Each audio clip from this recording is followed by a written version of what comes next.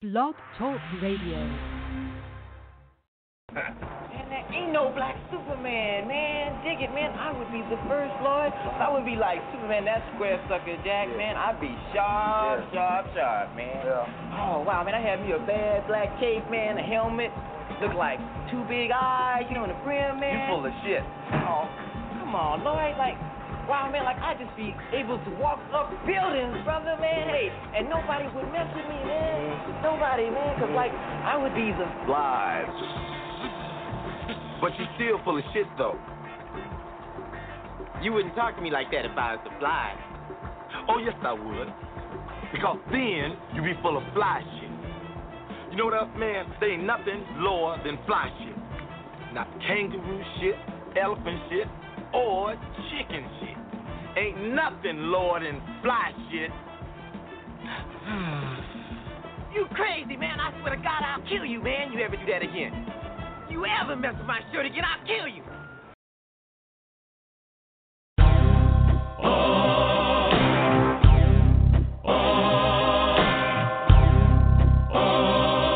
You're traveling to another radio show, a broadcast not only of sight and sound, but of mind, a journey into the wondrous land whose boundaries are that of the imagination. That's the on-air sign up ahead. Your next stop, Afro Nerd Radio, with your guides, D-Bert, Captain Kirk, and on Grindhouse Saturdays, the uncanny Daryl B. And introducing West Coast correspondent, Miss Claire Linnae. Mind expansion engaged.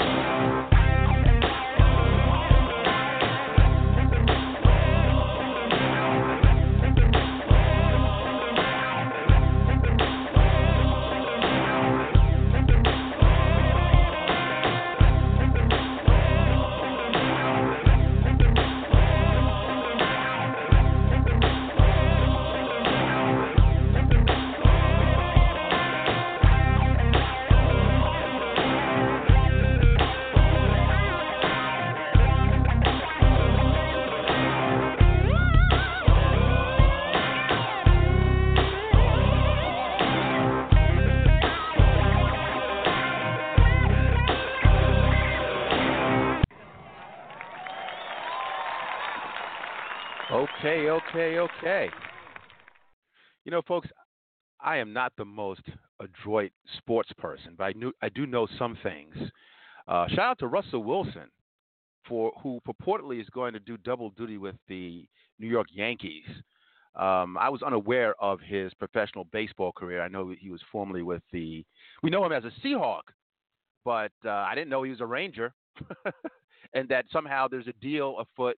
I mean, the great Daryl B will be able to get into this, but I just find it interesting when you have these polymaths that are able to do multiple things. So again, shout out to Russell Wilson for that accolade. People, this is the midweek. We call it the Midweek in Review, MWIR. Feel free to buzz in with your queries, questions, protestations, disagreements. We can handle it. You know how that spiel goes. And also, you need to know the number, don't you? The number is 646-915-9620. Again, 915-9620. We've got to talk about, again, definitely more on the sports tip. Shout out to the Philadelphia Eagles. As a New Yorker, as I said before, I really don't have a dog in this race, but I had to do the calculations. And I also went around and spoke to other fellow New Yorkers, and, you know, in like-minded fashion, they said, well, we really don't give a damn. That's what they say in quotes. But we're going to go for the Eagles. The display of riotous animalism is worth the price of admission. And as expected and predicted, they went crazy. Unfortunately, we don't call them thugs like the Baltimore contingent. You know, some folks, not that I agree or disagree, but I go by what's logical. Some folks riot over the death of someone. Folks riot because their favorite football team won a damn game. Anyway, we'll get it in, people. Let's go to a urban alternative groove.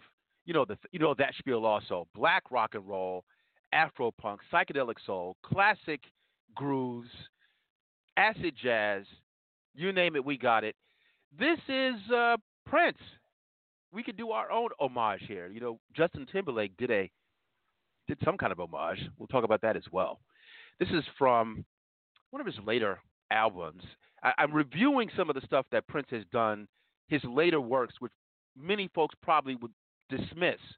But it's only when someone dies, and I'm guilty of this as well, that you start to really see the genius with the stuff that, again, people ignored when he was kind of sort of off the scene. So anyway, this is Wall of Berlin by Prince. We'll be right back. Give you about 2.5 minutes. Let's groove.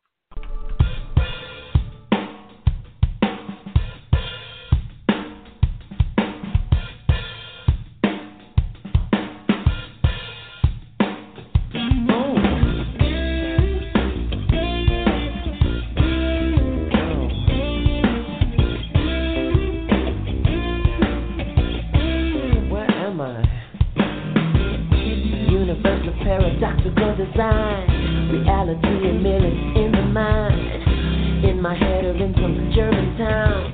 She said you want a 4-leaf clover in the ground. Ain't superstitious and I don't believe in luck, but I heard that thunder before the lightning struck. Couldn't read the writing cause it was so small, but according to the document she got on the wall, she gets down like the wall of Berlin. I come round about 9:45, we just met. Oh, at least we pretend. It's so fresh, knocking down the wall of Berlin.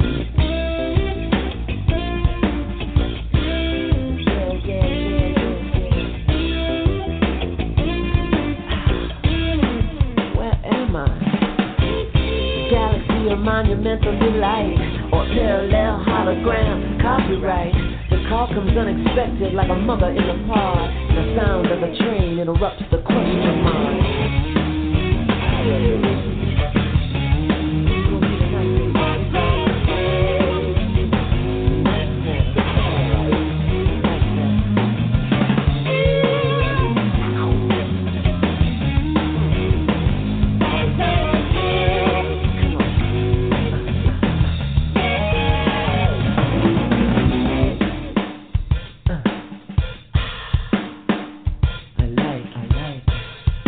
Tonight, baby. That's the Queen of Sheba or an alien dream. The marks on the table say somewhere in between. Not one for rituals, but one thing I found. Everything's better when you come around. Breaking down like the wall of Berlin. I come round about 9:45. We just met. At least we pretend. It's so fresh, knocking down the wall of Berlin.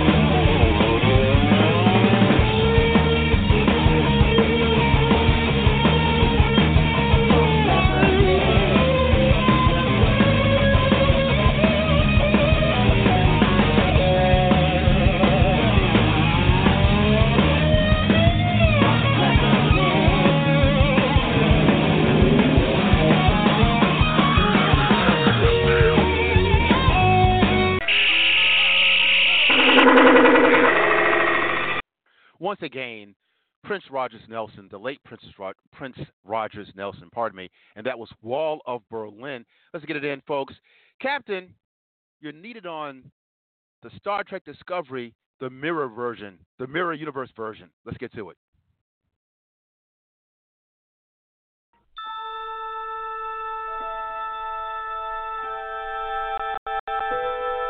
Space, the final frontier.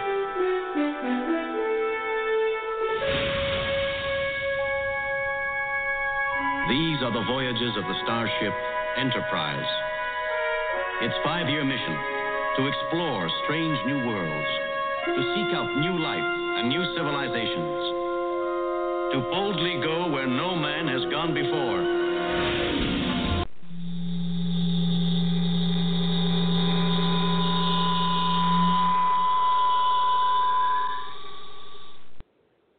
I come to you as James Jasper, Earth 616. My reality, damn it. Let's go, Afro Earth. All right. This gentleman, not that dissimilar from Russell Wilson. Hell, he can do double duty. He does sports. He does nerd-centric fare. He does the Grindhouse when he can. And now we're fortunate enough to have him for the Midweek in Review, giving you his special spin on things. The gentleman with the eidetic memory. He is the uncanny Darryl B. Condolences to the family and friends of Muhyiddin de Baha. And folks may be asking who that is. He's the dude that, as the Bree Newsom thing was going on, he's the dude that took the flying leap to grab a Confederate flag being waved on, and it was by a newscast.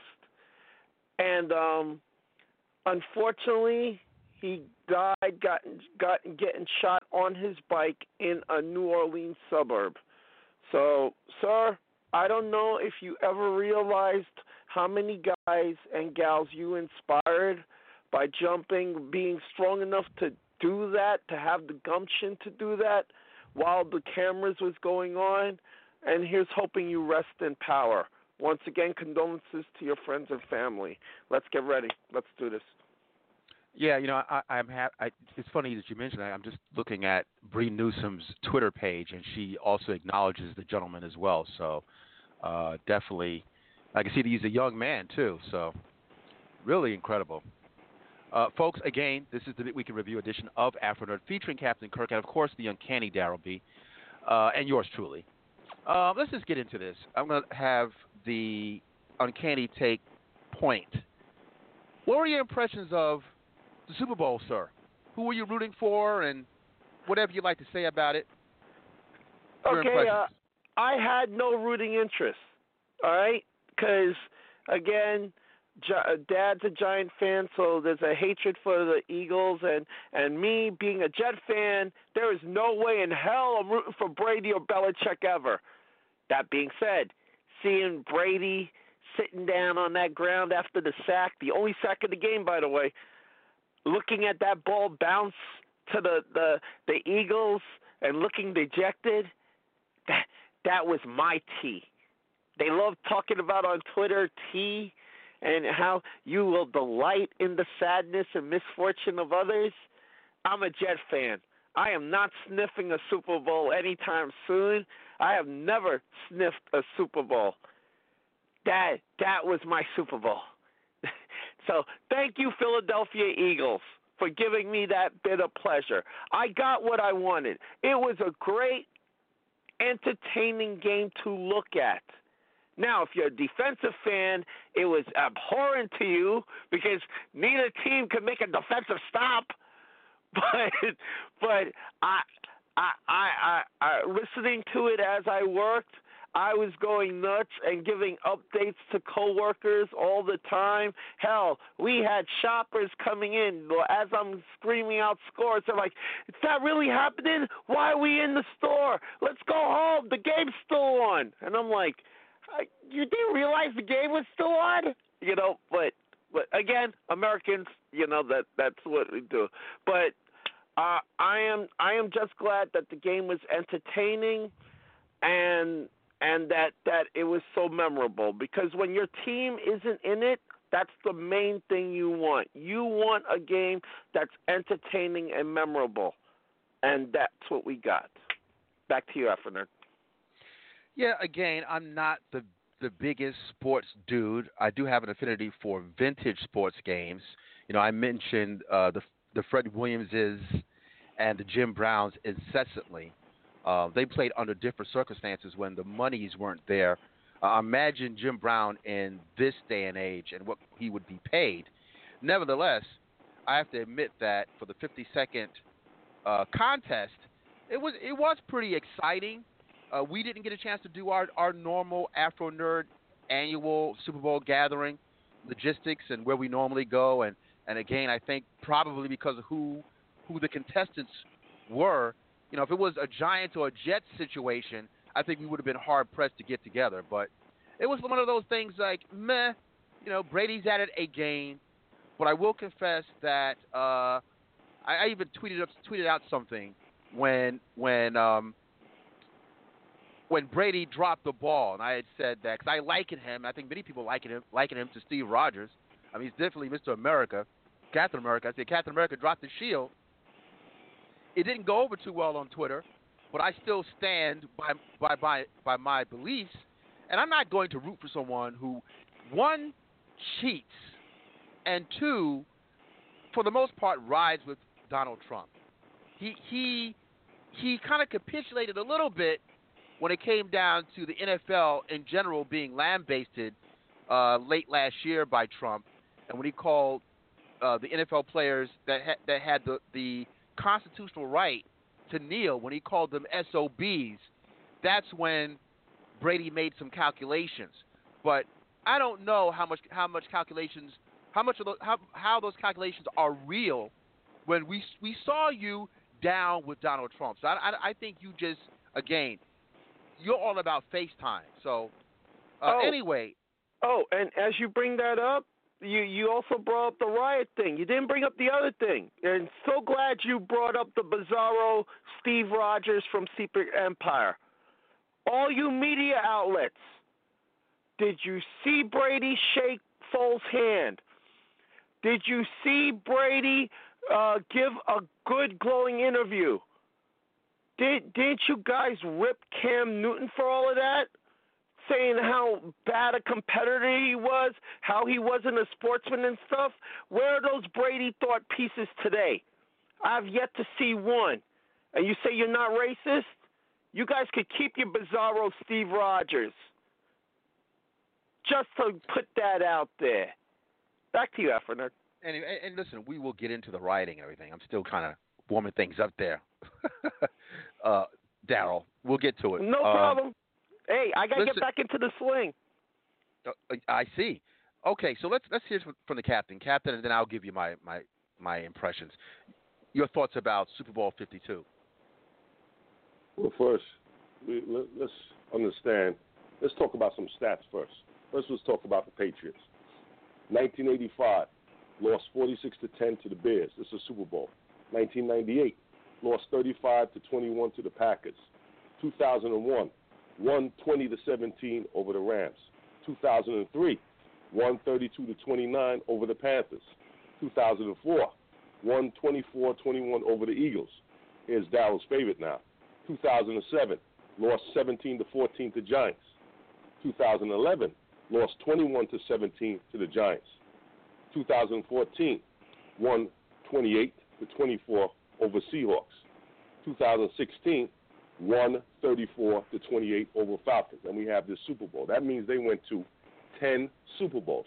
Let's get in a little more stats, put this game in perspective so everyone can understand.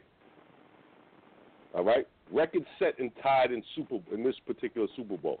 Most combined total yards, 1,151. Most passing yards in a postseason game, 505, Tom Brady. Most points scored by a losing team. Let's do this in here. They ain't have to throw this in here, this one. 33 by the Patriots. Most total passing yards in a Super Bowl, 874. Most Super Bowl appearance by a quarterback, 8, Tom Brady. Most career touchdown passes in Super Bowls, 18, Tom Brady. Most passing attempts in a Super Bowl without an interception, 48, Tom Brady. Tied his own record in 2008. Playoff touchdowns for a quarterback-receiver duo, Tom Brady and Rob Gronkowski. That's 12. First player to throw and catch a touchdown in the same Super Bowl, Nick Foles. First quarterback to catch a touchdown pass in the Super Bowl, Nick Foles. Interesting. Most postseason passing yards in history. This is a lot, fellas. 10,226, Tom Brady. Most completions of 20-plus yards in a single Super Bowl, Tom Brady. Longest field goal kicked by a rookie in a Super Bowl, 46 yards, Jake Elliott. Most Super Bowl appearances, say what you want, people, 10, Patriots. Most Super Bowl losses by a single franchise, 5, Patriots. that being said, just to put that game in perspective and put the Patriots in perspective in respect to everybody else. Now, see, that's why I say statistics is dangerous, and it can be very humbling. Now, what I thought about the game, I was drunk during the game, man. You understand what I'm saying? I was drinking it up, man. You know, I was drinking it up. I'm watching what's going on here and there. I thought it was a good game. You know, that's it. Nothing more to talk about. Had a good time. You know, back over to you, Afro Nerd. Yeah, you know, the only thing is, you know, I thought it was good because it was relatively close in scoring. But I thought the part about Brady and his abilities, and we can't take anything away from his prowess, is that the last year's game, you know, we thought it was going to go one way. And then at the tail end of it, he came back. He brought back the Patriots literally at the last moment. So something about that dynamic, for me, makes it a little bit more interesting to look at. I mean, this one was like going back and forth, back and forth. Again, it was a good game, but I've seen more nail-biting games, especially with Brady's involvement. But, again, 41-33, the Eagles pulled it out. Let's talk about the flip side of the Eagles. And this goes back into what Darryl was talking about, and we have to be absolutely honest. And I think this is when I have to go into this racial mode, which I detest, but it is a little too glaring. This abject. Well, let me be exactly straight.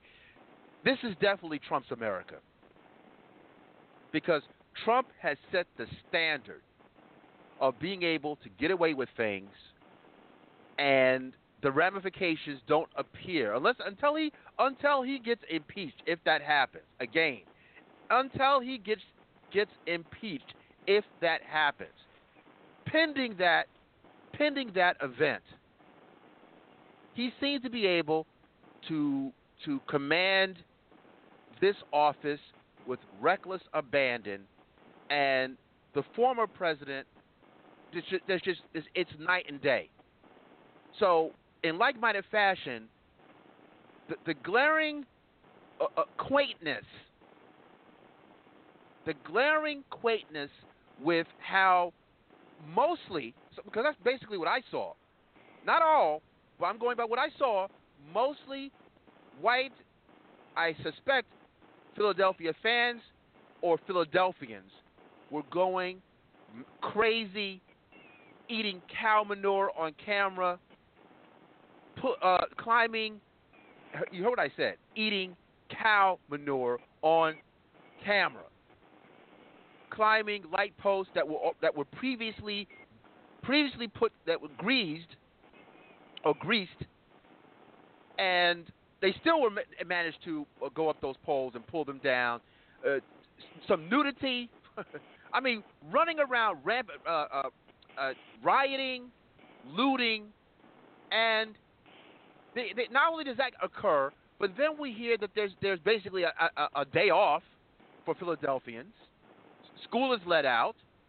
I mean, all this nonsense goes on, and you know, again, white folks are allowed.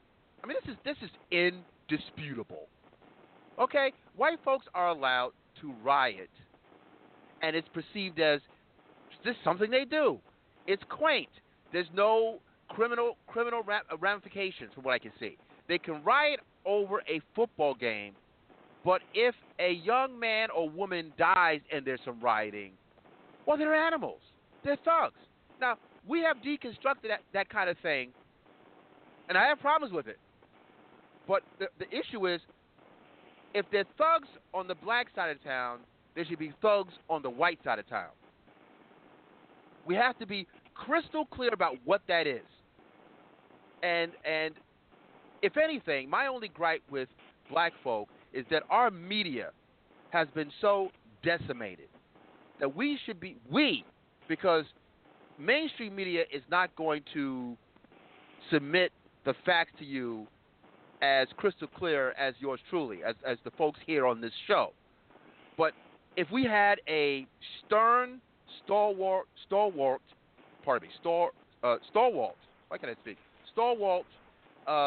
media like we had, I don't know, 25, 30 years ago, at least on the black side of town, we would be able to exclaim and deconstruct appropriately.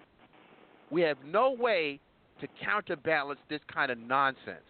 So it goes kind of unchecked. But someone should say something and say it loud and clear and spin this around and say, hey, you don't have the right to critique black folks if this is how you folks get down. Because they certainly racialize black and brown people when they do things. But at least there's a sense of urgency.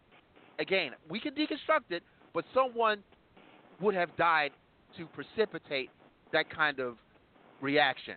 Not the winning of a sporting event. Daryl? I've never understood this. Okay, and Cap, you could go into the social and economic ramifications of this, but whenever my teams win, I feel joy. I feel community. You know, I'm either with my family or my friends watching the game. We win. It's a celebration.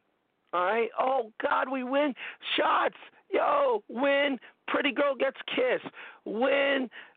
Act crazy, but not to the point where we're overturning cars. Not to the point where, and you may need to put the cough button on me here, where if me and my friends are up on a balcony, my team won, I'm throwing you off the effing balcony, which actually happened, people. Someone got tossed off a balcony in celebration. Fires, destruction, but we won, oh my God. Meanwhile, Black Lives Matter does a march, and I see cops in full riot gear. I see people get arrested. I didn't see people get arrested at the Philly thing.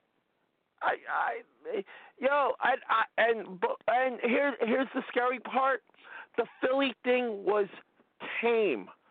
I have seen stuff at college campuses after the team wins the national championship where I'm like, you guys realize you got school here the next day, right?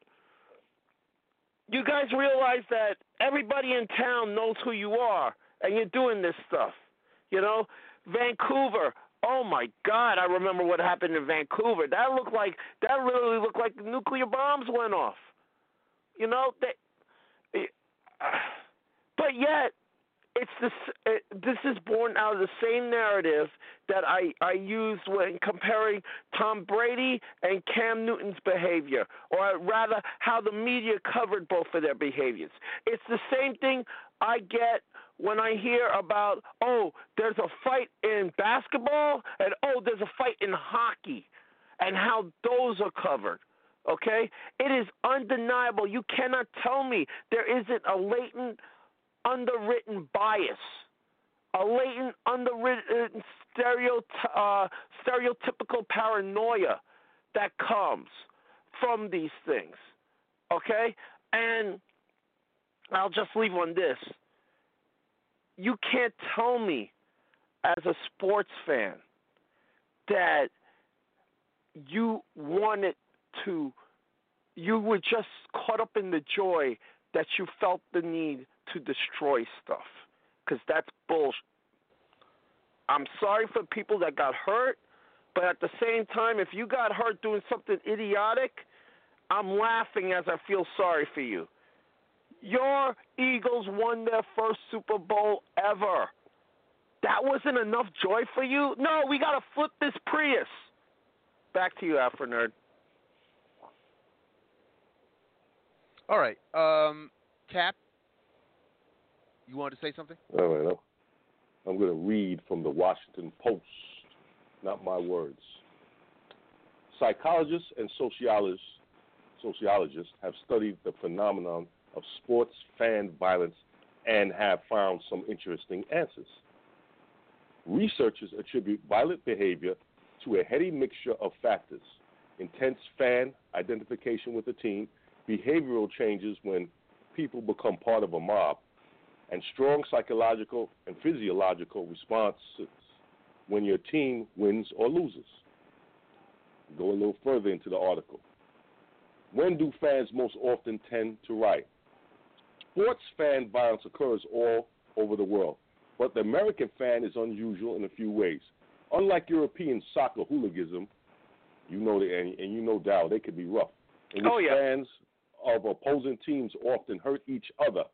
Fan rioting in the United States is usually limited to vandalism or violence directed at an inanimate object, notes Jerry Lewis, a Kent State University sociologist who has spent decades studying fan violence. That's just a little, they study this type of stuff. Now, to add to Dowell's point, something I've said for a very long time, when you're dealing with something like hockey, now in hockey you're allowed to fight. I always said that was savage. That's part of the rules. It's not boxing. But I'm not talking about that. You have an NBA basketball player who they get into fights with each other. Everyone says they're thugs. These guys are not thugs, man. I know real thugs. Hockey player runs up into the stands and punches a fan. No one calls. I'm not talking about what you do with each player. No one calls them thugs. That's a thug move. You don't belong up there.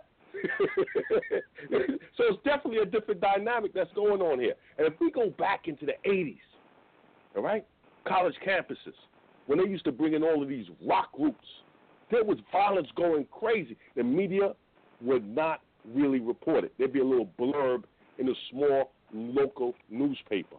But when the black kids did 1/3 of that, it was all everywhere. Oh, we can't have them in here anymore. We can't this, we can't that. So it's if you're looking for fairness, it's not there in respect to this. And some people will say that's just what Philly does. Some people will throw that in there also. Back over to you, Afro Derby. All right, let's go to the Philly side of the game. This is his town. Maybe he can explain. I thought I saw a Q-Storm out there shuffling around and stealing some juju beads. Oh, here we go. Oh, God. I saw him throwing bricks. Oh, boy. I thought I saw him with his piece dangling, ready to pop a cap at somebody. I don't know. Maybe I thought I saw him smiling at the camera with his white friends. Anyway. Are you done? Are you done? Oh, God, there you go. Sorry about that, Q. This could be bad. Listen. Those thugs, pardon me, those white thugs. Go ahead, Q. What's up, man? Like I said to Michael Dean and my cohorts who were trying to get at me, when they turned, because I'm a Prius driver, proud Prius driver. Oh, God, okay. It was your car? No. I'm saying, if they come near my car, my two buddies, Sig and Sour, are going to have something to say about it. I'm saying that's straight up. That's straight up right there. And check this out. Now, first of all, let me clear the air. I'm a Philly transplant. I've only lived in Philly since 2009. That's right. Now, I've been an Eagles fan since 2005. And I was an Eagles fan ever since McNabb was one of the few black quarterbacks that I've ever seen in the NFL. And we know how dirty they did him. But anyway, I'm an Eagles fan. But check this out. Tomorrow is the parade. And they're offering free beer to anyone who shows up. Now, what could go wrong there? Oh, no. Wait. Whoa. After what just happened, they're offering you free beer? Everyone gets one free beer. Oh, okay, one free beer. Okay, no problem. All right. But how many beers will they have had before they get the one free beer? That is a good point. That's true, too. Hey, Q, I got to say this quick, and I'll let you continue. I'm going to do my my normal shtick with a disclaimer. Okay, I got to do a disclaimer. We have a multiracial fan base. Okay, so folks who long-time listeners know that we're very specific when we critique certain groups and certain people. This is not a wholesale thing, but I must say that they might as well just rename this kind of stuff white hedonism. Okay, we know our Carib Indian friends, two of my co-discussants, they have hedonism. We know that New Orleans has a type of hedonism. We might as well just call this white hedonism if Philly is allowing alcoholic drinks just for a damn Super Bowl win? Continue, Q. What do you?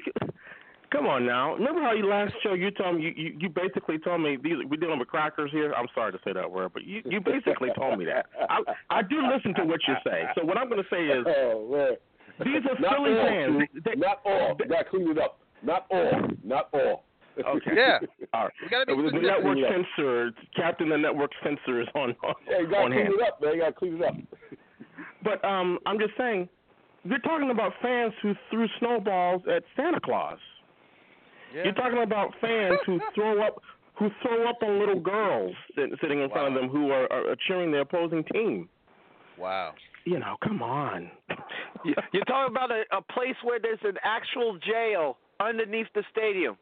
Yeah. Well, I am not kidding about this, folks. Philly has got a jail for fans that go overboard on their premises. So, hey, yo, Q, congrats on your team winning. But that beer thing with that parade and what happened, wow. Oh, man. and let me say, I'm actually supported the Philadelphia win, so that's the irony. But I said this before. This was to be an expected thing. Now, if it was calm, I would have said, okay, what's going on here? This was already allowed for. They made allowances for this kind of behavior. I just know that when it comes to black and brown folks, when things are lives are in the balance, when it's like over a real issue, not a football win, it's a totally different demeanor. All of a sudden, if I remember correctly, the policeman said, we don't know how to handle this. We don't have enough policemen. I mean, they already basically put on their gloves and soft shoes and said, we don't know what to do. Now, if these were black people, they would know what to do. Well, let me ask. The posture was different. The posture was certainly different. Go ahead, Q. How would you say what we saw the night of the Super Bowl win? How does that compare to, let's say, Greek Fest? Because I've heard some things about Greek Fest. Oh no! I got even worse. And Cap could tell you, we got this thing called SantaCon in New York. That's ill too. Yeah. All right, listen. There are things that happen during SantaCon that if they were shown on television, the Philly thing would be tame. All right, I'm not talking about public destruction. I'm talking about morality destruction. There. All right, I'm being totally 100 with people, but they get away with it. If it's us peaceful protesting, if we're kneeling for the anthem, oh my God, that's un-American. Oh my God, that threatens our civil liberties. Oh my God, it's threatening my football. These guys are actively setting fires and stuff, destroying public and private property. Lives are being endangered. Okay? And it's not just Philly. I gave you 4 other cities across North America where during a championship people decided we're going to go nuts. Hell, I was half scared for Cleveland when LeBron finally helped them get that championship, that Cleveland was going to go the same way. But hey, you know what? With Cleveland, I forgot. Cleveland's still 60% black, so you didn't hear many incidents that happened in Cleveland. I was shocked at how much happened in Philly because Philly is, 70% black? So I guess every white person in Philly went nuts. Well, that was a different side of Philly. Let's go to 570. The lines are open. 570, welcome to the midweek. Tell us who you are and where you're calling from. What's up? What's going on, man? My name's Jeff. I'm calling from Philly. Oh, hi, Jeff. A survivor. Sounds strong. Okay. So what are your thoughts about the game? Congratulations for the Eagles, by the way. Even as a New Yorker, I can appreciate sportsmanship. But don't you think there is a little bit of some nonsense with this hedonism that's allowed by these people? I mean, come on. It's just a football game. Well, yeah, but I want to clear something up. You were saying stuff before. In the new stadium, they don't have the courthouse or the magistrate like they used to in. So it's only in veterans. Correct. Okay, gotcha. Thanks for the clarification. Your impression. Sorry. Yeah.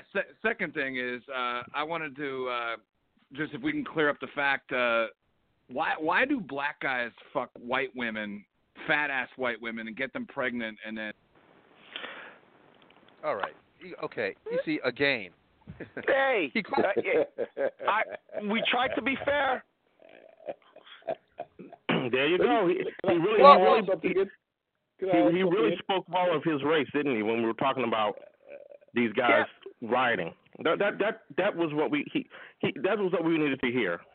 Hey, there's the duality that we spoke about right there. We gave him time. He could have came with it. I complimented him on correcting me, and he couldn't take it. He had to go that extra step too far. Can I add this in?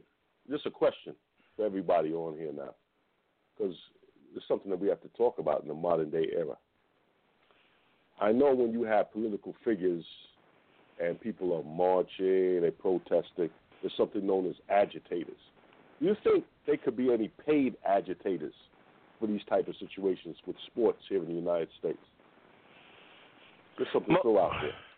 I will say this, all right, and again, for sports fans, they'll recognize the name. For people out there, you may not, but if there is a paid agitator, then Dennis Rodman was a paid agitator. You know, when it comes to sports, Draymond Green now could be a paid agitator. When it comes to these riots and stuff like that, I mean, why would you pay somebody to rile these people up if they're already this riled? Matt, I will use this as an example. Your team in college football just beat the number one team in the nation on your own field. What do those fans do? They bum rush the field.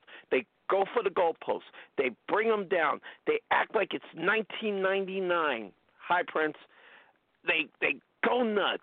It's Sodom and Gomorrah. Oh, my God, we just knocked off the number one team in America. Oh, I got to go break down the goalposts. Let me jump through these hedges. Let me go slug an opposing player in the face. Folks, this stuff has actually happened. You know, Q's laughing. Q, you know this to be true. Every college football season, whenever the number one team gets knocked off on someone else's field, they go nuts. So they don't need the agitation. They'll go nuts on their own, like they did it. Not the players on the field. No. We did it. Let's go nuts. Let's destroy stuff. So I don't think they need to have paid agitators for this. All right, and also we got to get. I want to also, we still have, the clock on us. I do want to address the MLK Dodge commercial. I want Q to still remain with us. Oh, dear God. And our thoughts about the Justin Timberlake Prince homage, if you want to call it that. But, Sergio's just being playful. Sergio's in our chat room. He says, hey, how come you didn't answer his question?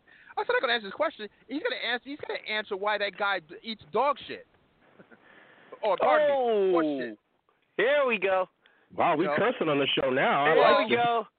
Well, normally, listen, I don't like going there, but since he cursed, and this is the Trump era, and he wants an answer for a question, well, why doesn't he answer that first? We saw a disturbed white male, not that dissimilar from the gentleman that called us. He was eating horse manure. If he can't answer that question, I'm not going to answer something about some obese white woman. He called the wrong place because I was well crafted on jonesing people and that whole nine. He doesn't want it from me because this whole operation is shut down. He's not ready for me. I did 4 years in high school at the lunchroom table, so no way. I wouldn't want to come against me. It's like going against Galactus. Don't try it. He's still trying to get on the boards too. No life. Anyway, let's talk about MLK. MLK, and again, folks, pardon the expletives, but every once in a while, it's that time. It took all this time of broadcasting when you start hearing an Afro nerd use expletives. Anyway, what are your thoughts? Let's go to Q about this. What were your thoughts about Dodge using the audio for one of his famed speeches, Dr. Martin Luther King? His words. Your thoughts? I'll tell you I can tell you like it was yesterday. I heard the speech. I'm like, wow, that sounds like, is that Martin Luther King? I've never heard this speech before. And then I saw people working, middle-class workers, and I'm like, this must be like a Democratic or independent ad, fighting Trumpism. And then I saw the Ford Ram truck. I was like, oh, okay. They just happened to catch a truck in the shot, or because I know they're not using Martin Luther King to sell some damn trucks. And then I saw another truck and another truck. I was like, huh? Really? So yeah, I thought it was. I'm not going to curse like you have, D-Bert, but I thought it was messed up, and I got into it with some people on Facebook that I consider friends, and I'm like, I had to break it down. I'm like, listen, just imagine something that you cherish and you hold dear being used to sell a product. How would that make you feel? And then they all were like, okay, I understand. Yeah, I'm glad you do. I'm glad you do. You sure we couldn't just talk about Peter Dinklage and Morgan Freeman with Busta Rhymes and Missy Elliott? We have to talk about the MLK thing. Like, that's just U.S. business not knowing when to stop, not knowing where the line is. That's all that is. And what's sad is the King estate probably licensed it, because I've seen the King estate get down firsthand selling their legacy. I've seen it firsthand, so it's a shame. So, Afro, take the floor on that. I tap out on that one. Just take it. Okay. Begin to end. Okay. First, we discussed this a few days ago at the gym. Yeah, we discussed it. You did a great job. Break it down. I'm going to break it down for the gentlemen, and they're entitled to have their opinion, but I got a totally different way of looking at this. Forever the contrarian. When I first saw the commercial and heard his words, I thought the words obviously is Dr. King, one of the greatest orators the world has ever known. So I'm listening to the words, and I thought that, wow, the words are pressing it. You're paying attention. You're caught up in the words.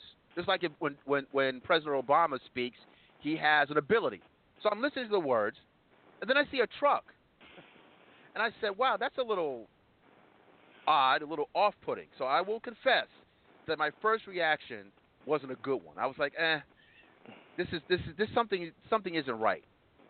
But then I said, well, it's highly unlikely that the estate didn't approve of that. So once the smoke cleared, we found out that there's a law firm that covers these things that represents the King estate, and this was an approved ad. That's number one. So you're already kind of going in a different direction. You're going to have to capitulate a little, because the King family authorized that. That's number one. And I went into it even more deep. What I thought was, well, the King family is going to have to get paid some kind of way. And maybe if it takes Black History Month, with all the commercialization with Black History Month, for the King family, considering what they sacrificed, again, what they sacrificed was immense. So, and the King's family they were not the Kennedy family, who also sacrificed a lot. The Kennedy family, they have a compound. They have generational wealth. Dr. King died at 39 years of age. He's a young guy.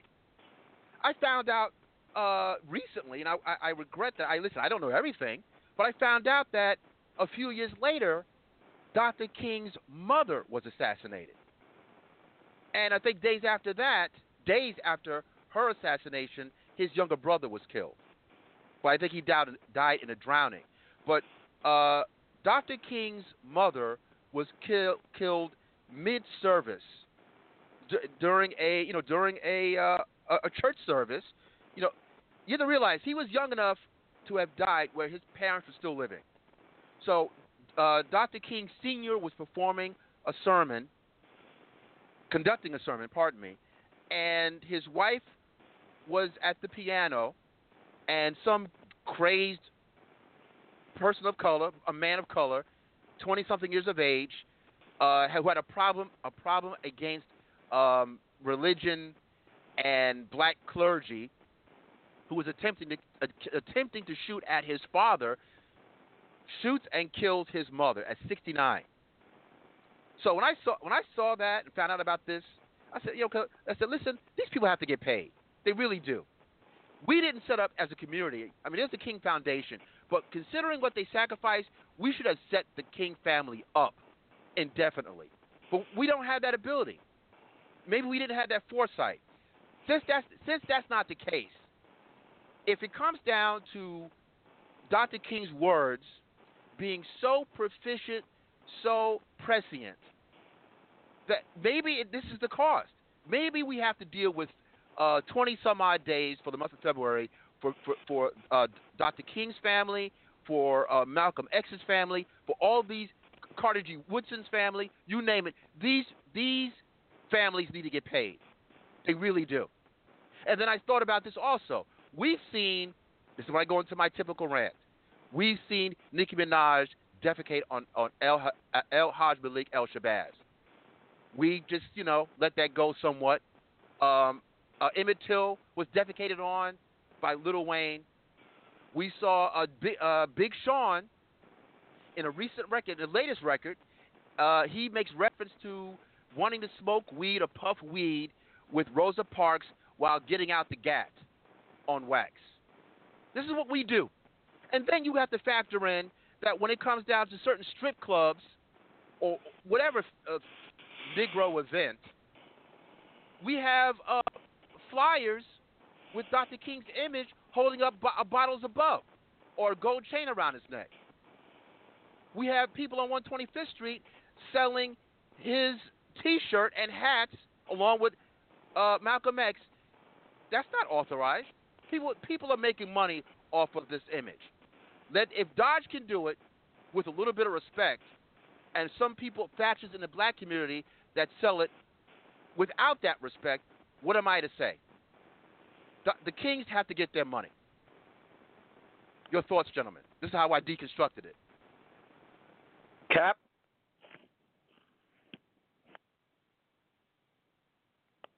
Uh-oh.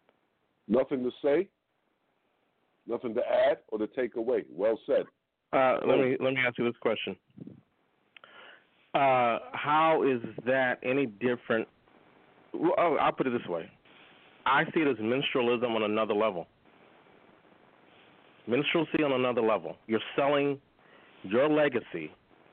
I mean, my parents raised me. This may not be apples to apples, but my parents raised me to go out on my own, make my own way, so that I wouldn't have to live off of him, my dad, for the rest of my life. They shouldn't be living off their father, who's dead, for the rest of their lives. Now, that's a simplistic way of saying it, but you don't sell your legacy for a truck. And if I have to go any deeper than that, I don't know what to say. Again, I think that it's reimbursement for their loss. And if the community didn't get behind that family, because when a family loses its patriarch, it's never the same. It's done. We see madness with regular folks losing their patriarch, or the patriarch not fulfilling his fatherhood duties. In this case, we're talking about people that were gunned down as the ultimate sacrifice. And I think they deserve something. And I think that if we're using the ads, and it's subjective if it's being disrespectful with the truck situation. Because I did hear the message. If I'm getting the message, maybe that's the cost with these leaders that made these sacrifices for us to be able to have the amount of mobility that we do in our society. Maybe that's the cause, because we should have set them up where they did not have to do that. And I'm saying it's different for Bill Gates' children, with your analogy. Bill Gates' children, I think he's doing that too. I don't think Bill Gates is giving his children a stipend, because he said that. So that might be different. Okay, but these people didn't have a father. They lost him tragically in such a way for the world to see, and they moved society. And again, if you're not going to deconstruct the folks that are abjectly disrespecting these same icons, I don't know if we have a dog in the race. I don't know if we can say anything. I prefer Dodge in some way to respect Dr. King's legacy than Nicki Minaj or any of these other people who are not doing it. And they have actively, dare I say, a lot of their success has to do with the sacrifice that Dr. King has made, and they're still defecating on that iconography. Let's go to 404. I think this is our friend Nas from GA. Nas. Yes, indeed. Yeah, man. Well, this one, I guess up front we got to say, even if we do disagree with it, we got to understand, it's their legacy to sell if they choose to do it. So they have that right. But we also had a right to critique it. So, you got to throw that in there. So here's my problem with it. The drum major speech is actually a really specific speech, because he's talking about, consumerism, materialism, and all these other things. So the idea that you would sell it to Dodge about trucks lets you know not only how tone deaf they are, but just how bad they are at actually doing this. I'm from this school of thinking, because I don't agree with selling King's legacy in this way. But again, if they choose to, that's their right. At least be good at it. Like, if you're going to do this and you're going to formulate, like the Ali family did, some type of way to monetize the legacy of your person who passed, then you would keep it on brand. You wouldn't have him selling trucks. Like, hell, you should have your own line of church pews or something that's involved within the church, or something that's involved with human rights, or some kind of way to get involved to where you actually affect people's lives, but still do the monetizing that you think is necessary to, kind of cement the legacy going forward, and, really give that money for your family. I just think this was not only in bad taste, but it just wasn't well thought out. Use the drum major speech to sell trucks. So I just thought it was bad. So the backlash, of course, was going to come. And I'm not following with this thing that's kind of popular on social media. I don't think this pushes kids to all of a sudden go look up the drum major speech and listen to it. This is like what rappers used to say when they play 13 seconds of Malcolm before a song and say, oh, see, that's going to lead kids to go listen to Malcolm. And then talk about all kinds of stuff Malcolm wouldn't do or say. So I don't buy that part. But like I said, if you're going to do it better than this, man. This is real shabby job. Or the Chris Rock line, like, every black person would be familiar with the law if we put snippets of the U.S. law book in every rap video. Like, watching a rap video or watching a commercial is going to make me go out and learn about history. Yeah, you have to want to learn about history by, like, actively going out to learn about history. You know how that spot could have been fixed? It would have been easy. You would have Dr. King's words, but you would already have pictures of the trucks there. You wouldn't do that, we're going to do this sweeping view as the words are going, and then here's the thing. You either have the trucks already in the picture, no movement with his words, and have, here it is, actual black people standing by the trucks with their heads bowed, or no trucks, have the words, then you fade to black. And then at the bottom, like a rest in power or Happy Black History Month, and with a little Dodge insignia. The way they did it smacked of commercialism, right? Which, as Nas brought up, is quite ironic since the speech is anti-commercialism. Beautiful. Back to you, Afro Nerd. One quick thing. Let's go to our friend Sean Christopher in the chat room, and just answering his question. He says, "Do they have to do that, Are they in financial trouble? Yes, they have to do that. I don't know if they're in financial trouble, but we can surmise that they needed that money because this has been the King family have been quite public with their spats over the King estate. So this has been one in a long line of issues with the legacy of Dr. King. We've seen this come up before, where the taste factor, what is classless or what have you, that does come up ever so often with the King estate and the King family. So yes, obviously they had to do it. I want to move forward into the Justin Timberlake thing. Can I say one thing? Sure. The way, it's one of the reasons why I sat back and just listened. The way everyone broke this down. You know what this reminds me of? It's not quite the same thing, but it's somewhat analogous. That's how my ears caught it. It's like the independent rapper who probably makes $60,000 a year supporting himself. Then they bring him into the major record company. And they say, rap this way, dude, and you can make $3 million a year. What do you do? You know? What do you do? Stay at your $60,000 or rap like a fool and make $3 million? See, it's real easy. I had a friend say to me years ago, business guy, and he did real well for himself. He says, when you don't have, he would say, you don't have no money. He said, when you don't have any money and someone else has money, it's real easy to talk. Just food for thought, man. And one other thing too, we forget that this is a corporatized world we live in. In other words, many of the '60s radicals, when it came down to actually squelching their power, they gave them a job. Angela Davis, she had the power fist. That's true. She went to trial, and she beat the trial. She beat the case, and at some point she becomes a professor. These people started getting cookbooks and deals. I mean, that's the best way to squelch.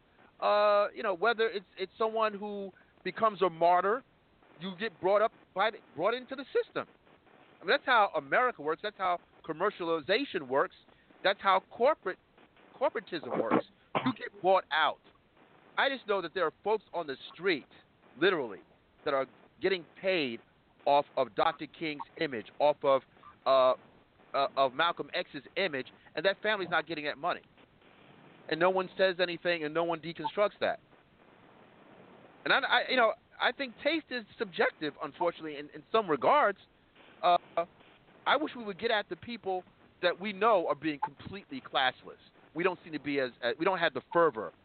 Let's get at some of these people, our own people, that are actively disrespecting the iconography. Big Sean wants to smoke weed and pull out the gat with Rosa Parks. Really? Anyway, one quick thing, and then we're going to move along. We're going to go to a groove, and then when we come back, we got to get into Raven-Symoné. I ride with Raven-Symoné. Not all the time, but some of the time I agree with her.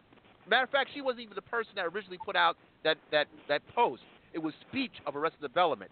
Somehow they forgot to go into that. Anyway, Justin Timberlake, his performance, going through his hits, and what ended up being, I guess, much ado about nothing.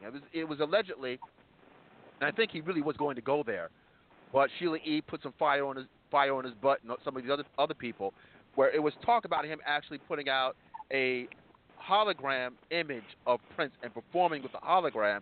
I think that was the initial thing he was going to do, but then the outcry was rather swift. So what were your impressions of his performance?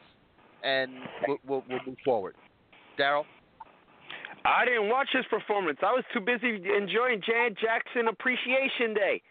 I heard from everybody how his performance was, and the first picture I saw was somebody that used the wonders of Photoshop, showing Justin at the computer and showing a big picture of Chappelle as Prince on the tarp.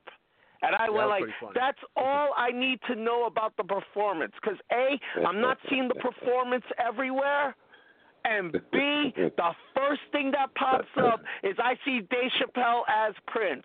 Good job, Justin. Oh, by the way, my store has marked down the Justin Timberlake CDs from $11.97 to $8.97.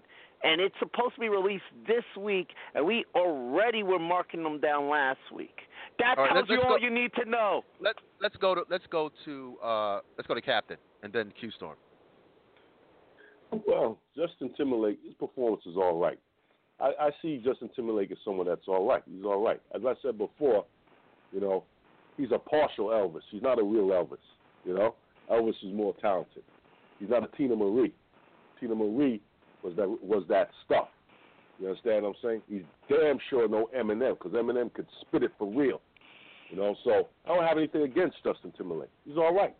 He's all right, you know, other than his mic going out. His mic went that out? That was a problem. Yeah, in the beginning of it. He had a little problem with the mic thing. You know, so oh boy. Other than that, he's all right. I'm not going to complain with Justin Timberlake. I'm like, yeah, it's okay. But I'm not going crazy for it. And that's what he did. He did the all right thing. That's all. Back over to you, Afro Nerd. Q, your impressions of the Timberlake performance, or even the Prince homage, if that's what you want to call it. 3 quick things. 1, no one is talking about that performance. There's a reason why. 2, I'm a little sour on Justin Timberlake because he gets a second shot. Janet Jackson did not.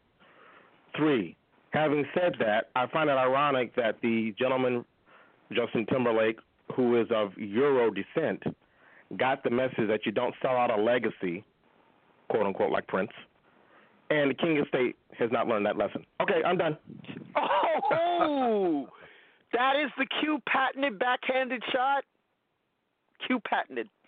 Well, I hope it was a 3-pointer. That's pretty good, Q. You had some ginseng today and some caffeine. It's pretty good. lethal combo. Anyway, listen, I have to concur with the Captain. I mean, I saw it. You know, it was entertaining, not anything spellbinding. I guess there's talent there. I mean, I don't want to completely discredit Justin Timberlake, but he represents the corporate machine, and he's, you know, not that different than a lot of the artists that are out there. I mean, I see that Quincy Jones, the iconic, legendary, and talented Quincy Jones, he's of advanced age. He's starting to really spit some hot fire. You know, he's saying some things. What is it? Is that from a Rolling Stone interview? I forgot where that's from. But it's a new interview where he's just laying it all out. He called the Beatles untalented. So he's going there, and he may be on to something when he breaks it down because, you know, listen, Jones has orchestral talent going back to the 40s. He's a jazz dude. He knows music. He is a master musician, unquestionably. And he's been in the music business forever. So when he says something, it cannot be discounted. And he's being absolutely honest about current music and the whole scene. So when he broke it down, I said, okay, I'm glad I'm not the one hallucinating. So they're going to probably perceive it some way, but I think that the weight of what he's saying is going to, it might have some shockwaves. So anyway, Justin Timberlake, you know, I thought he was going to do something very slick. And that's where that disrespect comes from as far as Prince. He disrespected the man a few times when he was alive. So now you're going to try to cart out his dead image, because it would have been very morbid for this man to be walking around that way. And luckily, his carpet was pulled, and Sheila E. said, listen, I knew the man. He specifically did not like that particular technology. So it is what it is. It just shows you how far the culture has fallen when you had top-tier acts like Prince, like The Who, like the Rolling Stones, like maybe even Madonna, you could throw that as far as like her weight. And then you go to Justin Timberlake, he's not really a superstar like that.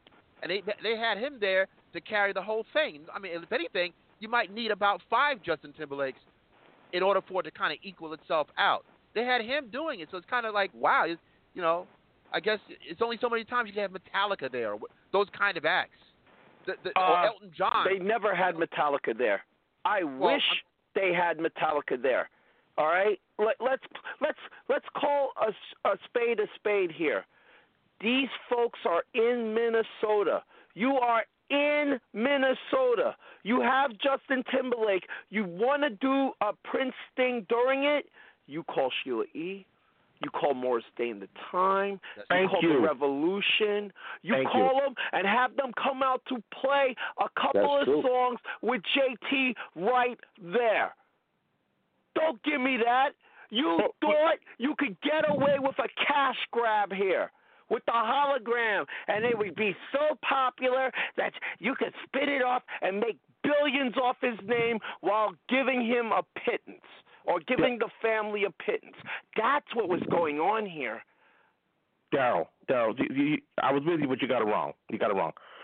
You have Morris Day and the Time, Original 7, whatever they want to call themselves.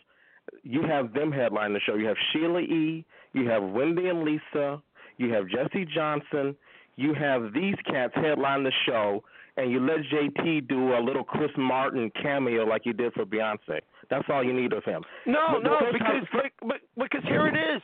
JT's the headliner. That's who white America knows. They don't know the other guys without Prince. Remember, all the halftime show is so that for the regular folks in America don't walk away from their screens or turn to something else because they need their eyes there because people are paying so much for the commercials. By the way, the guys that had that blackout, you're fired because that cost the NFL like $4 million. You know, that freaking to have their eyes on the screen to keep them engrossed there. JT does that. Unfortunately, Sheila E., Morris Day and the Time and thing don't do it for Middle America. Because remember, we don't matter. It's the white or Mr. and Mrs. Whites in the words of South Park. Who cares about the whites? The NFL cares about the whites because those are the acts they want to keep to the seats in Middle America during halftime because they want their eyes on those commercials. That's why I said Metallica doesn't count because I would love to have Metallica play because Metallica plays 2.5 to 3.5 hour sets on the regular. They can knock out a halftime without having it be pre-recorded, without having dancers and all of that. You would have a lot of pyro, a lot of guitar, a lot of drums, and face-melting rock and roll. But they will never have that because Middle America won't accept that. You know, the Bible Belt won't accept that. So that's what I've been craving for years. So let me fall asleep during U2, all right? I cheered for the Bruno Mars. You know, I was into JT and Janet before all of that BS went down. But I will never get a Metallica, AC/DC now, Guns N' Roses, you know, in their prime. I'll never get those acts playing that stage, unfortunately. Back to you, Aftermath. Let's go to a really quick groove. And also, I suspect, you know, listen, what you just said, even the Roots are in the damn straight. The Roots are in everyone's living room daily, and the Roots also have a special affinity and friendship with the Revolution, Wendy and Lisa. Always, they are Prince stans. So if they had Bilal. I mean, listen, Bilal again, he's not known like JT, and also the JT lineage doesn't match up with Prince for me. You know, at least I'd like to see an act that kind of matches up along the lineage of the sound, and okay, I can see that you got something from him. Hell, Bruno Mars, but see, Bruno Mars does a lot of lifting. Shout out to the New Jack Swing cut that he has out now. He does a lot of lifting, but I don't see him acknowledging. Even this new cut with Cardi B, there should be Guy in some kind of remix. Teddy Riley, but again, Bruno Mars, the Roots, and the Minneapolis Clan. If the Vikings make it to the Super Bowl, I'm just saying that might be what it would take for that to happen. This was their best chance. It didn't show up. Hey, you know what this was? Just to do this quick, this was having the Super Bowl in Detroit and not having anybody from Motown. This was like having the Super Bowl in Detroit and having Milli Vanilli play for halftime. Enough said. Let's roll. All right. The light show was cool, though. That's like the only thing I can give props to. The light show was very. I got emotional a bit. I'll confess. I thought the light show was really cool. All right, this is Charles Bradley. 2 minutes. Ain't gonna give it up. We'll be right back, folks. Let's groove.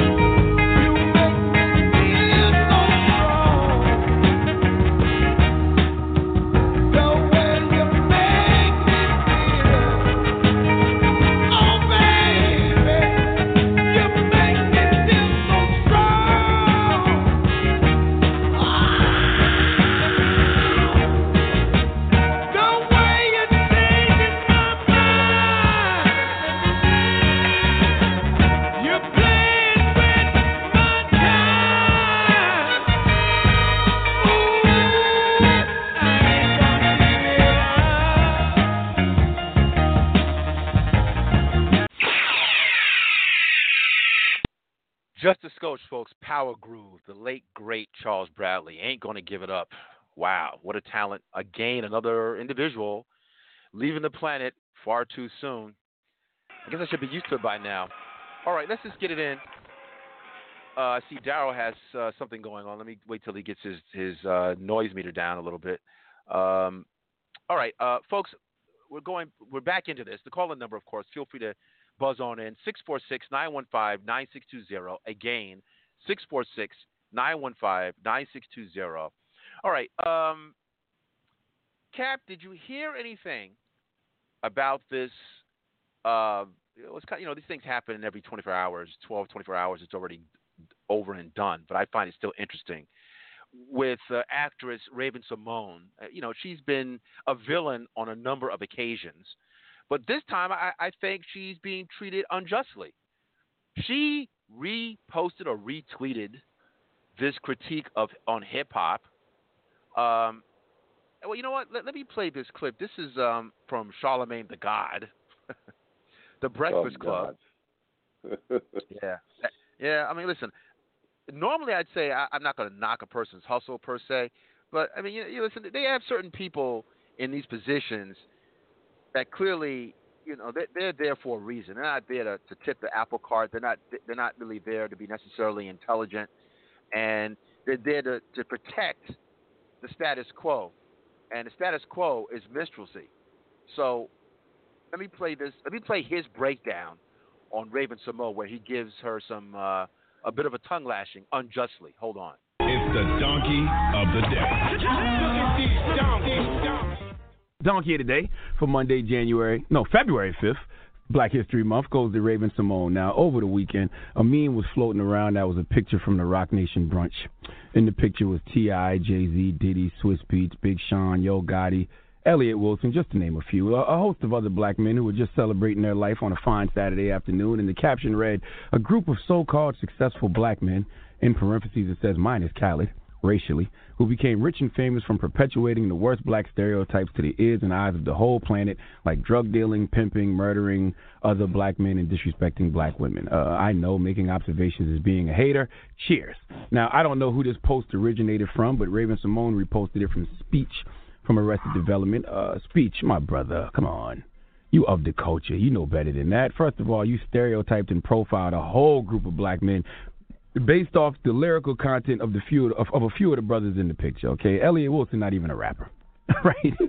He's a journalist, okay? I have never heard Big Sean talk about drug dealing or murdering other black men, and I don't even know what majority of the guys in this picture do or who they are, so why profile and stereotype a whole group of men based off the lyrical content of a few? Now, Raven-Symoné, she reposted that with a set of emojis. The monocle emoji, the mouthless face, and a yellow heart that suggested she agreed with the sentiment of the meme. Now, T.I. replied to Raven-Symoné with an Oscar Wilde quote, and I love this quote: "Every saint has a past and every sinner has a future." I repeat, every saint has a past and every sinner has a future. And he added the caption, "Your sins ain't no greater than ours, man. The air must be thin as hell up there on that high horse you sitting on. Somebody please let me know. WTF up with Shorty?" I'll tell you what's up with Shorty. The same thing that's up with this whole era. We truly live in an era that would have never let Malcolm Little become Malcolm X. I say that all the time because if you ever read the autobiography of Malcolm X, to me, that's the greatest story of transformation in American history. Okay, Malcolm Little was drug dealing, gambling, pimping, robbing, but he grew to be one of the greatest human rights activists the world has ever seen. But I believe if he was alive in this era, as soon as he started to make the transition, from the streets to the mosque, y'all would have hit him with the, "Oh, you a Muslim now. No more dope games." Y'all would have kept bringing up his past and would have never taken Malcolm X serious because of his past as Malcolm Little. For whatever reason in this era, nobody believes in the concept of growth and evolution anymore. In the words of Muhammad Ali, a man who sees the world at 50 the same way he did when he was 30 has wasted 20 years of his life. People change. Okay? The people in that picture have grown and evolved right before our eyes. So why are we still judging them off the sins of their past? Raven-Symoné, what if everywhere you went, people still called you Olivia Kendall? What if people disregarded everything you did after Cosby Show? What if they disregarded That's So Raven, The View, Empire, the albums you were putting out, even though they should, everything, and just referred to you as Olivia Kendall? Wouldn't you be annoyed that people aren't acknowledging your growth and only acknowledge you as Denise's stepchild and Martin's daughter? Social media causes everyone to gist. It's rather lengthy, but you get where he's going. All right, let's bring in the crew again. I see our DMV friend. I'll bring him in two shakes. What are your thoughts about what Raven-Symoné is being critiqued for, even though I must remind you and the audience that she was just reposting what Speech from Arrested Development, the legendary group from the 90s, what he was saying. She just co-signed on it. But that's the thing, right? And I will say that straight out. We live in an age where before you repost something, look hard at it. Okay, so that's where Raven's at fault here. But it's something that, in talking to black women, I've gotten. Everybody can say whatever they want, but when a black woman says it or a black woman does it, they get the blowback. And if you want proof of this, you got it right here. Does T.I. go after Speech for saying this? No. And Speech is making a comment there that is wrong. Pardon me. And I can't believe I'm being put in the situation of agreeing with Charlemagne, but I'm agreeing with Charlemagne here. Because you have just stereotyped all the guys in that picture. Again, what Raven did was she reposted and agreed, but she doesn't know who the guys are in the pictures. Maybe she knows T.I. I mean, I couldn't tell you what Big Sean looked like if I passed him on the street. But, be frankful, this was a Bill O'Reilly moment where you stereotyped the whole group based on the stereotypes of rap. If you repost it, if you co-sign on it, then guess what? Whatever bows and arrows that are going at that repost, you get them too. That's the age. I could be sympathetic towards her, like, oh, I just did it because I know who T.I. is. But you didn't know who the rest of them were. So once you did it, you co-signed it. Just like Bill O'Reilly, I've heard rap. But to hear Pepsi wanting Ludacris as its spokesman is totally wrong because he's a total gangster and they are all about killing folk. We were totally against that. So why should we co-sign on this? This is just as wrong as that was. Except this may be worse because this is black-on-black violence.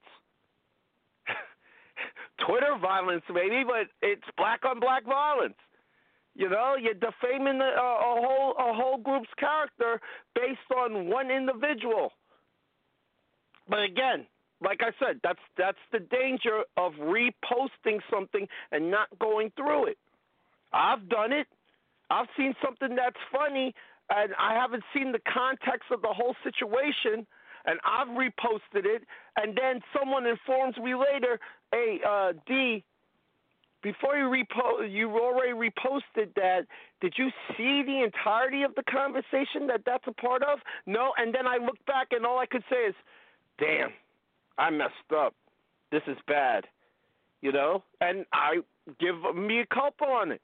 I'm sorry that I posted this again because in seeing the whole conversation, wow, I don't like this stance whatsoever.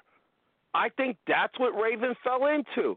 Now, if you hate rap, you're going to go right into this and go, yeah, Raven and Speech are totally right, except for the slander part here. That's the thing I'm focusing on.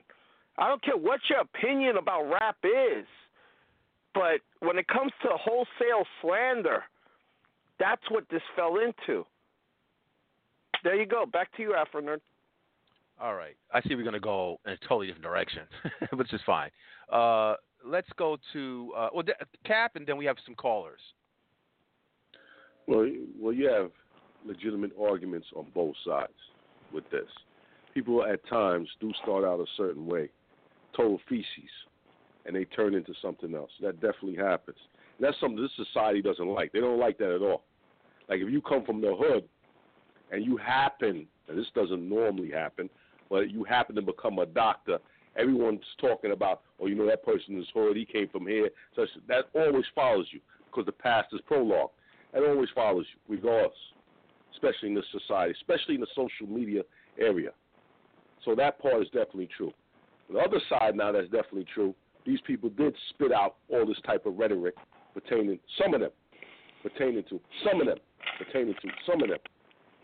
to negative stuff in the black community, you know, the drugs and things of that nature. So you got that aspect there. That's definitely true. But also, it's what no one deals with, all right? This is something I'm just going to throw in here. When we talk about Raekwon and those type of individuals, and they, from time to time, they mess up, what's the first thing we do? Let's say they're young. Let's say they're 17. First thing we do, what do we go for? We said probably the parenting is not good. That doesn't mean every time, but probably it's not good. And when you look at it, it isn't good. How come we're not dealing with the record companies that put the stuff out, especially the social media? Leave them. That's too easy beating up rappers, man. In the social media area, these companies don't like stink. It's real easy. In the 80s and 90s, it was a lot harder. They don't like stink. You get together, these individuals have to change their lyrics the next day. That's why I don't even like talking about it, because it's stupid. You get it with the household, or the parents is not good, so chances are the kids are not good. The top is the reflection of the bottom. The kids are the bottom, the parents are the top. There's some similarities. That's chaos theory. Anyway, so the same thing here with these companies. That's why I made that analogy early on. You can make 50 G's doing your independent stuff that's pro-black and things of that nature. At least now, years ago, you could still make big money. And majors messed that all up. Or you could come in here rapping foolishness and make $3 million a year. You want that foolishness to stop, you go right to them. Don't go to these individuals, man. Because the record companies allow it. That's who's doing it. That's who's really peddling this stuff. So there's arguments on both sides with this stuff here. You understand? There's arguments on both sides. We could talk all day. You know? Yes, if you have a young child who's 14, 15, he kills somebody, yeah, they are responsible. Of course they are responsible. But the first thing everyone does is looks at the parents. If the parents were better, that product wouldn't be out there. Look at these labels. Look at these companies. If you put your foot on their neck because they don't like stink, you understand, that product wouldn't be out there. No one does that. You understand? That's why I don't really like even talking about this stuff, because it sounds stupid to me. You understand? But back to the point. There's arguments on both sides. Back over to you, Aftermath. Decent arguments on both sides. All right. We have a few more callers. Let's make it. I think this might be Bison, and then we have another caller, and I'll give you my 2 cents. DMV. What's up? Good Bison. evening. Good evening, gentlemen. Cap is hot. I like it. You know, maybe it's something in the Pantene or whatever, you ate this morning. I like it. The Pantene? Really? That's where you go, Bison? Damn. I'm using stereotypes. That's what he knows. That's what he knows. Sure. Metallica will jump at a Super Bowl halftime show in a heartbeat. Just wave some money in front of them. Now, sadly, don't ask me why. I know the majority of them clowns in that picture, and it's time for black people to start pushing back on this nonsense. Now, I agree with Cap that at the end of the day, they're just pawns that are replaced every year and a half, with the newest thing. In 2 years, Cardi B will be a memory. She'll be back on the pole somewhere. We know how that goes. And we should go after the record companies or Liar Coin and the rest of those who've turned a beautiful art form into one of the most destructive things ever imagined in our community. I agree with him 100%. But what do you do? I mean, how do you do that? I mean, I've aged out of it. I don't care, but I care about the destruction it's doing in our communities. Because not all of it, not like Cap says, not all of it, but a large portion of it is destructive, and it creates a destructive atmosphere, and it creates destructive tendencies in our young people. And I grew up with it. I bought rappers that still have the original 12-inch. So I don't have to go through a resume with hip-hop, but it is not, the hip-hop of today is not the hip-hop of 20 years ago, 10 years ago, whatever. There's a lot of nonsense. It hasn't left the strip club, and it's just, at least what's on the radio, it's just pure garbage. Now, Daryl B. he's correct. When you retweet something, you own it. Now, some people put in their little Twitter thing, retweets are my own. That's my own. So, and I'm guilty of it as well. But what happened was, I think she just thought she did something innocent, but so many people feel invested in hip-hop, they push back on it. Because what's his name, Jamal Warner, he retweeted the same thing. And he didn't get the pushback that Raven Simone got. So I don't know if there was some misogyny with that, or just maybe he's just falling off and people don't remember who he was. He retweeted and had a paragraph, basically co-signing what Speech said. Yeah, I'm glad you said that, because he put more co-signage on that, and again, Raven Simone just retweeted the original comment, and everyone's bypassing Speech. I mean, if you're going to clap back on the person that actually deconstructed the rap situation. As a matter of fact, I just put a link in our chat room from BET, and the whole thing is entitled "Dear Raven Simone, Successful Black Rappers Are Not Your Murderous Drug-Dealing Scapegoats." Now, again, everyone, this is a way to get back into the Me Too and Time Is Up situation. I got to ride with that. The ladies are correct. You can't critique. These people have a bugaboo about Raven Simone. That's what it really boils down to. She doesn't think the way they like her to think. And I have some issue with Raven Simone, but some stuff she said I agree with. So she's hit or miss with me. But you can't bypass Beach's original comments and then entitle whole hit pieces on her for just retweeting the original comment. So it's already effery. One quick thing. They don't know the history. One quick thing, and I got to go to the phones because time is moving. I'm still going to keep the line open for you, Bison. If you get into the actual bare bones of looking at the photograph and who these people were, these people are definitely at the forefront of producing this doggerel material. You go through their lyric sheets, you're going to see some stuff. Up until very recently.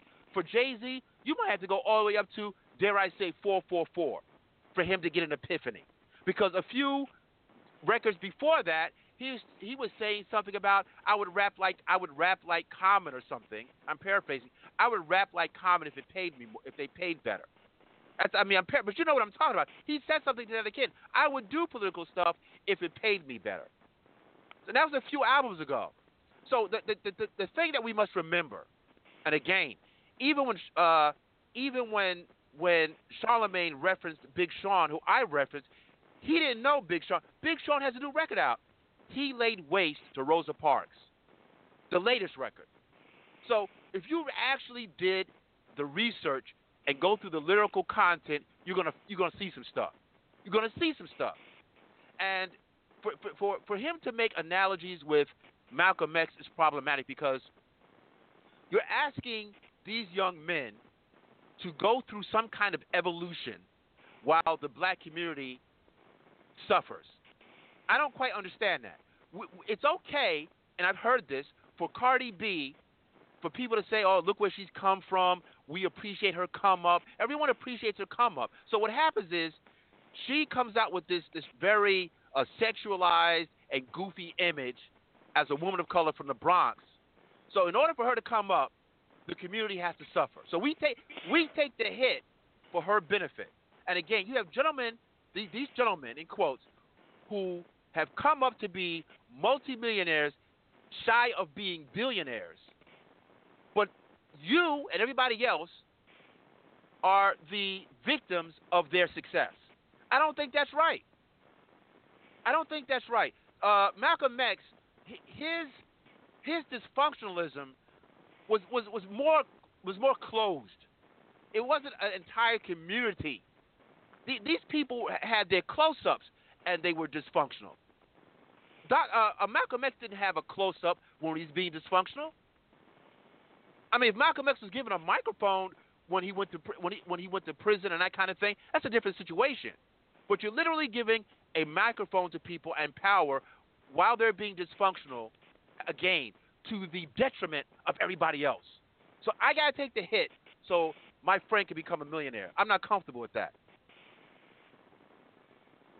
I'm calling it like I see it. Okay, but hold on. as you... And the captain, and you are right, the captain is very profound in that we are bypassing also the record companies, all these corporate interests that are about making money off of black disrespect. But I'm not going to sit here and give a pass for multiple decades of disrespect to black people, and these people get paid and smile before a camera, and these people and Speech is patently correct. He's patently correct, and we still are making excuses for decades of BS. Go ahead, Daryl. Okay, but again, there's a couple of bigger issues here. Like I said, you're right on the misogyny of rap. All right, decades. I tell people all the time. I've stopped listening to current rap. I'm more into the nerd core, the geek stuff. Why? A, it's more respectful. B, it's more fun. I don't have to deal with gangster elements in it. All right? But at the same time as that, if you don't give guys a chance to grow, you know, a lot of these guys don't know a lot of that. They had to do all the bad stuff first to grow into what they are now. All right? If we typecast everybody, if we typecast everybody in the beginning, he brought up Malcolm X. There's no better example than that. If you typecast Malcolm X at the beginning, There is no Malcolm X. He's never gets a chance to grow and be more than what he was. Jay-Z is another example. Never get a chance to grow up and be more than he was. So you're saying essentially from what you are at birth, what you learn early, that's what you are the rest of your life? No, how were you early again? You're not getting to the actual bones of it. What I'm saying is that they are evolving. That's fine. You're allowed to evolve, but why does your community have to suffer for you to evolve? When Dre gets a check from Apple for damn near $1 billion, but for 20 some odd years, he's talking about that gangster lean, and let me ride. He threw extreme shade towards a medallion. He said, "We're not about that African medallions and black power fists. I'm about that gangster-ish." Now he did that to $1 billion. He gets a check, but everybody else is still suffering while he's evolving. You can't deconstruct that. Okay, but he's evolving on the back thing, though. of his people. See, you seem to have a lot of animosity towards the rappers. That's Not the all point. rappers. That's the problem. You know what I'm saying? You do. That's where you're throwing most of your venom. Everyone hears that. You understand? See, we're talking about specifically gangster rap, this profitable rap. When rap was at its dangerous, with the Chuck D's and X-Clans and the KRS-Ones, when they were called on CNN and when they were actual spokespeople, they could actually sit down and have a political conversation. It wasn't a bunch of mumble BS. You're not understanding me. What I'm understanding is that corporate interests to make black folks look like clowns, that's always profitable and always acceptable, and the community suffers at the expense of people getting their checks. So, we go to 612. the way to stop it is not these fools, because anybody here, I can tell you, I've sat down with player record companies. They tell you how to rap, man. They tell you, man. They owe you nice, you're talented, but I need you to go like this. That's the thing that everyone needs to deal with. And the social media aspect, you can start to stop these dudes. You can start to stop it. Not these fools here. They're fools. They're fools. Well, they still call them out. It's established. Let's go to 612. 612, welcome to the midweek. Tell us who you are and where you're calling from. What's up? Yeah, my name's David. Thanks for taking my call. I just wanted to say I think it's the other way around. I feel like it's not as much as the music influencing the culture, it's the actual culture influencing the music. And at the end of the day, when you talk about the record business, it's a business, and they go where the market, determines they go. If conscious rap doesn't sell, they're not gonna waste their time with it. If conscious rap was popular, people liked it, they were listening to it, it would be the number one thing. But people don't like it. People like a certain type of rap music. That's just what it is. And you could say, well, that's just white people like that certain type. The same with the young black people. They're in the same camp. I mean, listen to like a lot of the what we consider underground black rap music that just specific to people in the hood, not stuff that white people listen to. You listen to it, it's way more gangster, way more violent, way more, if you want to use the term misogynist, than the mainstream pop stuff is. So it's the other way around. And along with this idea that black people are in this state of, because we're influenced to act a certain way, and this, I don't buy that BS for a second. I don't think we're that weak. I don't think we're that weak-minded, and I reject that. I still believe there's an idea that black people are still responsible for their actions, that we're not these like weak people that can be manipulated mentally at every single moment.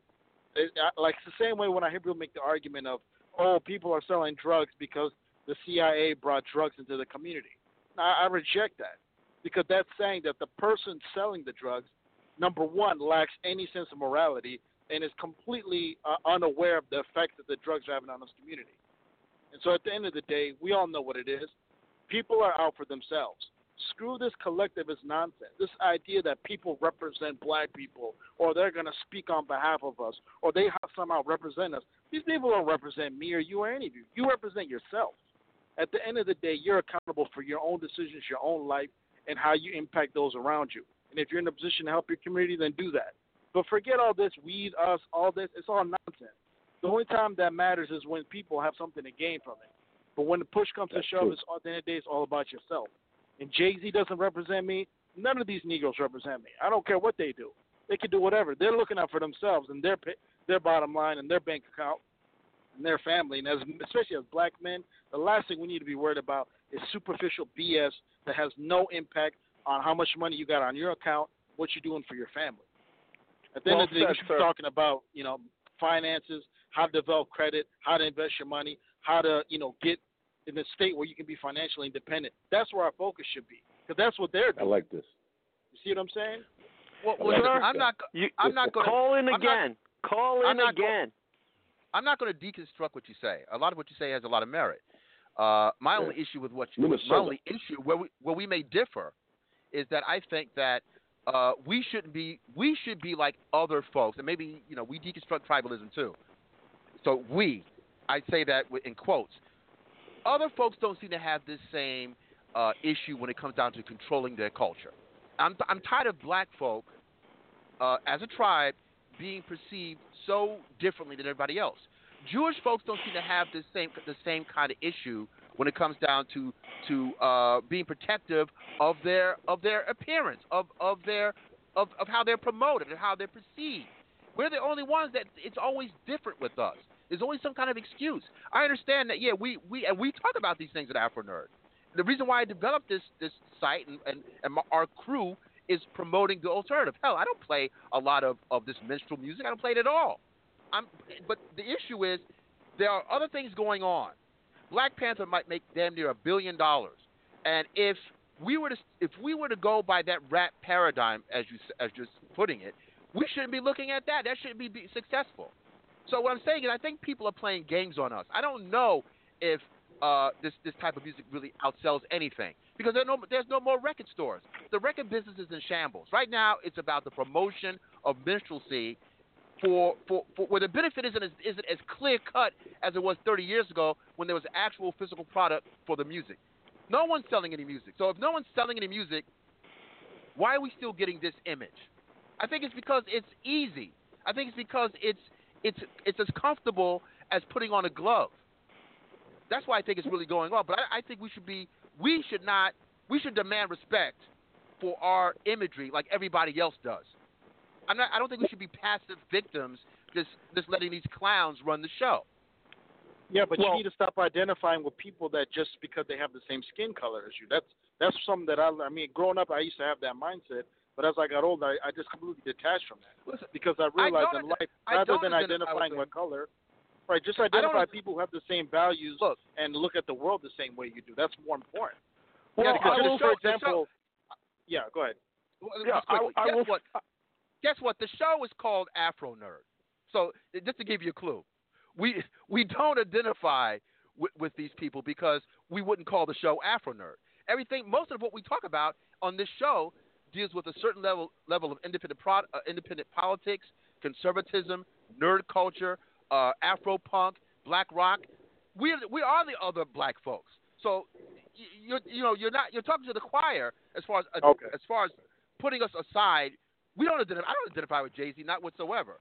But I don't like the idea of corporate forces or other outside forces dictating this singular thing. Matter of fact, I probably would be more accepting of that crew if that crew is allowed to exist with Black Panther, with Soledad O'Brien, who we've had on the show, with all these other types of views of blackness. But when it comes down to how we are perceived, the real black people, the authentic black people are always categorized as these clowns instead of letting it stand as multiple black people. No one does this with anybody else. No one's going to Appalachian white folks as the white people. They don't go to them. Yeah, but those type of black people are the majority, though. That's the thing. They're the majority. No, they have power. Yeah, if you go into every major city. No, but if you go into every major city in this country, any inner city area, all the young black people, what type of let's say music do you think they identify with? With that type of stuff, that culture, they like it. You know what I'm saying? A lot of these rappers, it's not that they're giving it; they choose it. They're choosing it. That's where we disagree. That's where I don't think they have a choice. I don't think they do have a choice. Well, listen, when we rep for Afropunk right in downtown Brooklyn, right? Hundreds of thousands of people go to Afropunk, and my co-discussant Daryl is there. So we don't even really know what black people are about because no one cares about our choices. But this idea that these people have a choice, I don't think so. Well, this is something I brought up when the Black Panther soundtrack debates come up like that. All right, I go like, and something Cap says, we can't expect corporate America to appreciate our needs. We got to do for our own, And there's enough out there that we could do and make our own. We see what you're doing with that. That looks beautiful. We can do our own. This is where I disagree with the pre-programming aspect. I work on a dock, all right? I have a lot of younger black and urban kids around me. They are all into today's music. But when I get a chance to play my old mixes, my old school mixes, on the dock and stuff like that, and I'm singing some of the words and just doing that to go through my day, they'll stop and go, isn't that the beat that Migos used? Or isn't that? No, son, this is the original beat here. Listen to the words. Learn something. And I will find that they'll go, hey, rewind that. Play that again. If they get the chance to get the exposure to it, they can get it. And this is where the call is correct. There aren't enough places for the youngsters to get that exposure. Why? Because, like Aftermath says, the new music is totally McDonald's. It's cookie cutter. It's easy to produce. It's crap. Not all of it's crap. Like I said, I got appreciation for Bruno Mars, but at the same time as I got appreciation for him, hey, I wish Janelle Monáe had the same amount of exposure. I wish Shake had the same amount of exposure. I wish Roman Gianarta had the same amount of exposure.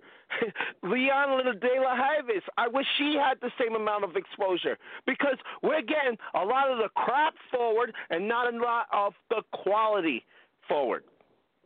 It's a different mindset. It's a great debate. If you go to YouTube, there's a great clip. It's somewhat of a parody, but it's called The Evolution of Rap. And this guy goes through how the rap changed from the 80s all the way to today. And in that, he shows how the culture influenced what rap was talking about, especially involving the drug trade, and how rap went from this pro-black, Afrocentric message to basically, we're selling drugs to, in the 2000s, it got into gangster rap, and then now it's about people using drugs.